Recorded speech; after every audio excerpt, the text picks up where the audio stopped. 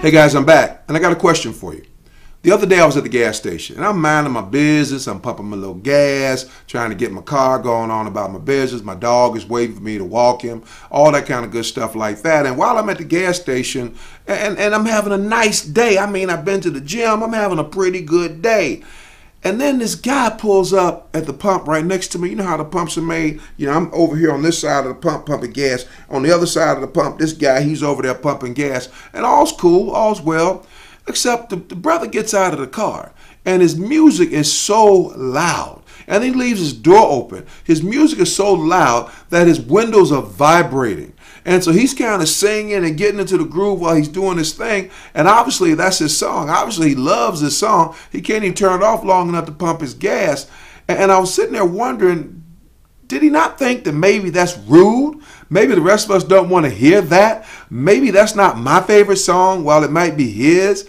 And isn't he imposing upon my right to just enjoy my time there?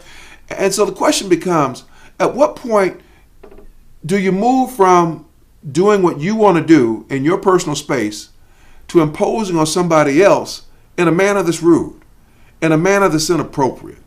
In other words, what about my personal freedoms shouldn't run over your personal freedoms?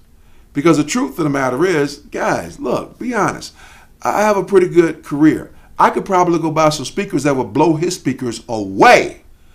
But I don't think he want me to do that. And then I start playing the songs that were my jam from 1972. How come? Because he probably say, what is up with that? Well, don't you know sometimes when you're doing stuff like that, they could be considered basically rude. Someone may be standing near you or sitting near you and they're saying, what is up with that?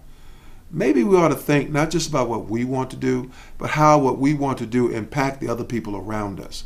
Whether it's at your house with your parents, whether it's about at school. Maybe it's about being in the cafeteria at school. Do you let your personal freedoms take away somebody else's personal freedom? Because you live in a society of people. The truth of the matter is, dude, you don't have a right to do that.